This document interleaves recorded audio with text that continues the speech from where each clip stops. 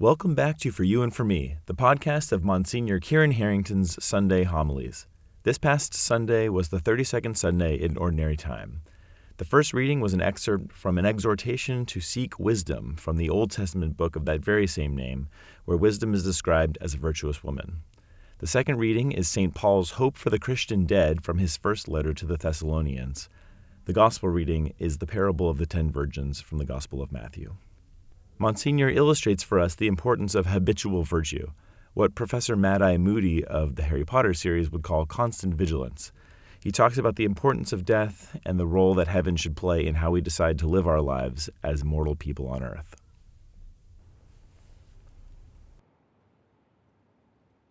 It's about a year ago, I was running from a bunch of different tasks, and I had to get into the city.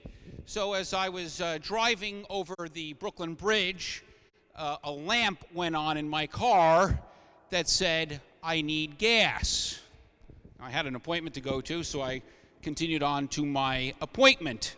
And after my appointment, I got back in my car, and I was going to drive back here, and I was coming over the Brooklyn Bridge. Everything was fine. I saw the light on. I said, there's good news. I know there's a gas station right across the Manhattan Bridge, so I can go there, I can get the gas, and I'll continue on my way. Because, like you, I'm sure that idiot light has come on a few times, and every time I've avoided any catastrophe. Except this time. As I was coming down the bridge, I felt the engine cut out, and the car slowly roll to the light. In which case I got out of the car and I had to huff it over to the gas station, buy a container, which was of course gouging about $30 for the container, in addition to how much the gas was, walk back and put it into the car. I kind of understand this gospel passage. Notice, first thing is there are 10 virgins. There's no question about their virginity. Right? It's not like they're saying they're 10 women, some are good, some are bad. They're all kind of good. Right? That's what they're pure. Notice that's something that should say something to us. But one group has the foresight to make sure that they have extra oil. The others just bring their lamps. Now, we know that at the end of the day, as soon as they go to light their lamp, if you see the candles on top of the oil, even if there's no oil in them, we can light them. They'll initially light, and then they'll die. This says something to us about these 10 people. Right? They're all Christians. They're all Christians, but some do not have the reservoir being prepared. The readings in this chapter of St. Matthew's Gospel are focusing us on the question of judgment. It's important for us to recognize that each of us are going to be judged. Judgment is important for us. It is how our life is evaluated. And what the Scriptures are reminding us today is the necessity to continually keep ourselves prepared. A lot of times there are the idiot lights that are going on in your life and in my life. They're the reminder that we need oil. But what happens? So often we kind of avert catastrophe. We kind of start to dismiss these signals that are a part of our life. Think about how in your life and in my life, you can kind of see yourself, you can almost see the impending failure. The car is going to run out of gas. But you ignore all the signs of what is happening. Each of us do that. And the Scriptures here today are trying to shake us out of that reality. And the thing that is also interesting is you say to yourself, well, why did the 5 wise virgins just not share their oil? This is something we would ask, right? It seems like they're selfish. The fact is that in the Christian life, you can't make somebody have faith.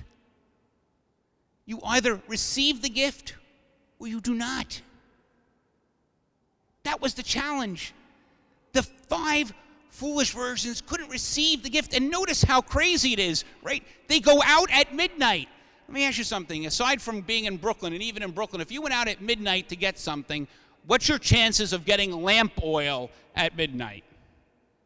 Now just imagine you're in the ancient Israel, where there isn't the 7-Eleven down the block. Go out at midnight to get your oil. This is how foolish they are. They waited to the very last moment, and then there is no opportunity for recovery. And so, of course, the challenge is for us to always be ready. You know, the readings at this time of the year focus our attention on the last things: death, judgment, heaven, and hell. It's appropriate because when you walk outside, all the trees are dying. See the leaves falling. And maybe you start to think about the own mortality of your life. What does this all mean for me? Why is it that I'm here, and what does it mean? Death is important. Death is really important because it sums up your life. Just think about how terrible it would be if you never died. Think for a moment about how terrible it would be if you never died. That your decisions are constantly continued and continued. Death is the summation of everything that is a part of your life.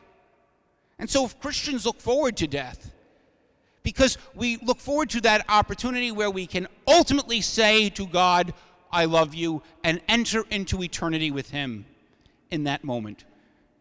Man, woman, we are not like the angels. See, the angels, the will is fixed. They've decided for God.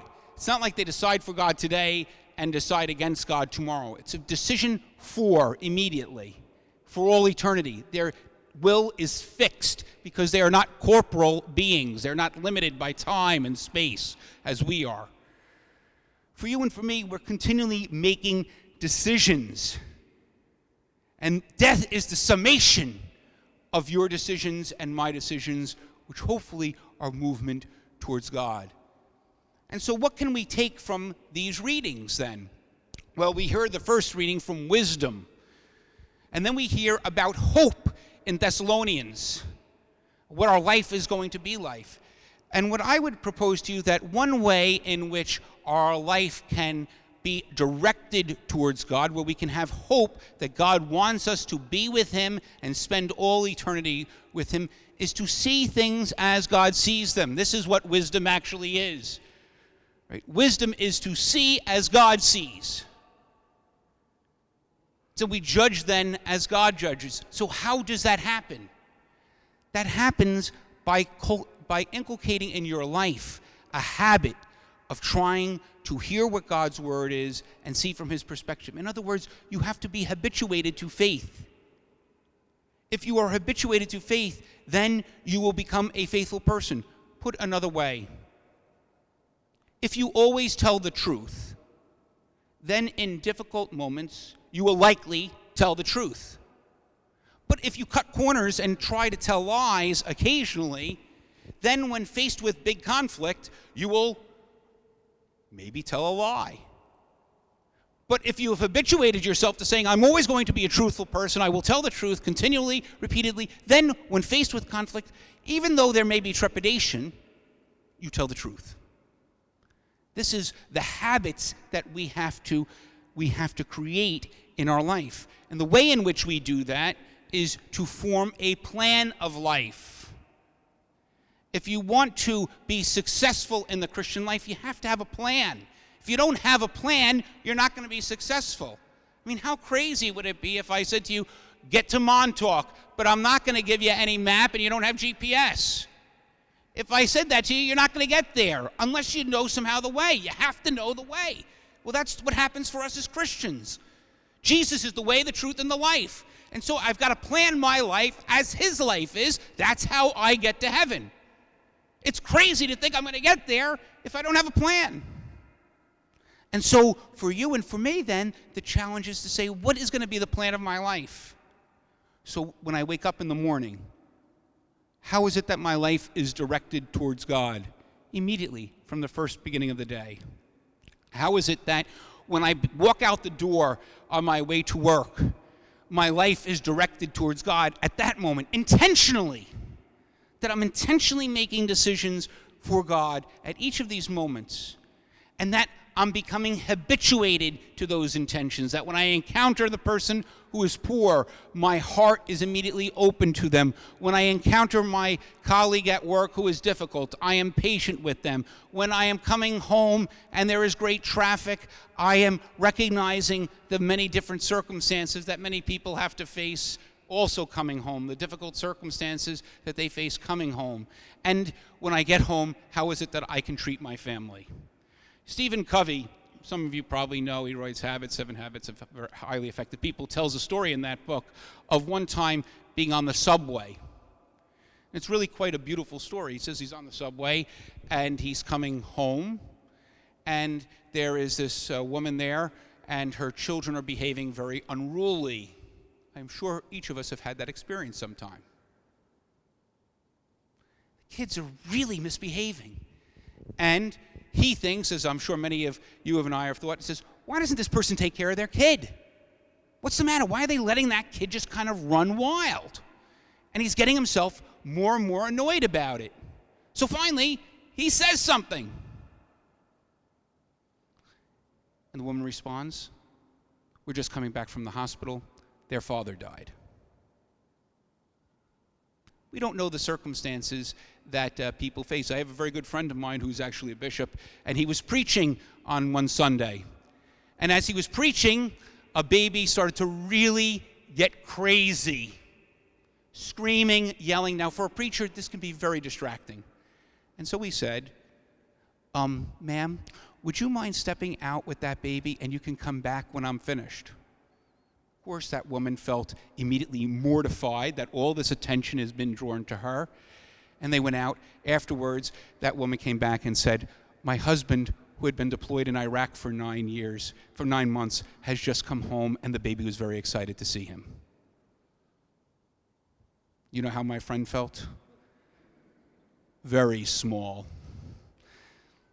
This is the challenge for us. We have to see the warning signs that are a part of our life, because if we don't see these warning signs, these opportunities, whether it's the baby that's crying, whether it's a circumstance of some encountering a poor person on the street, an unruly person who's in our neighborhood, somebody who's difficult at work, these are not problems for us.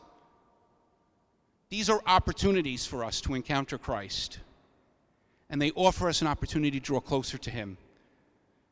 Today in the scriptures we hear about the 10 virgins. Notice they're virgins.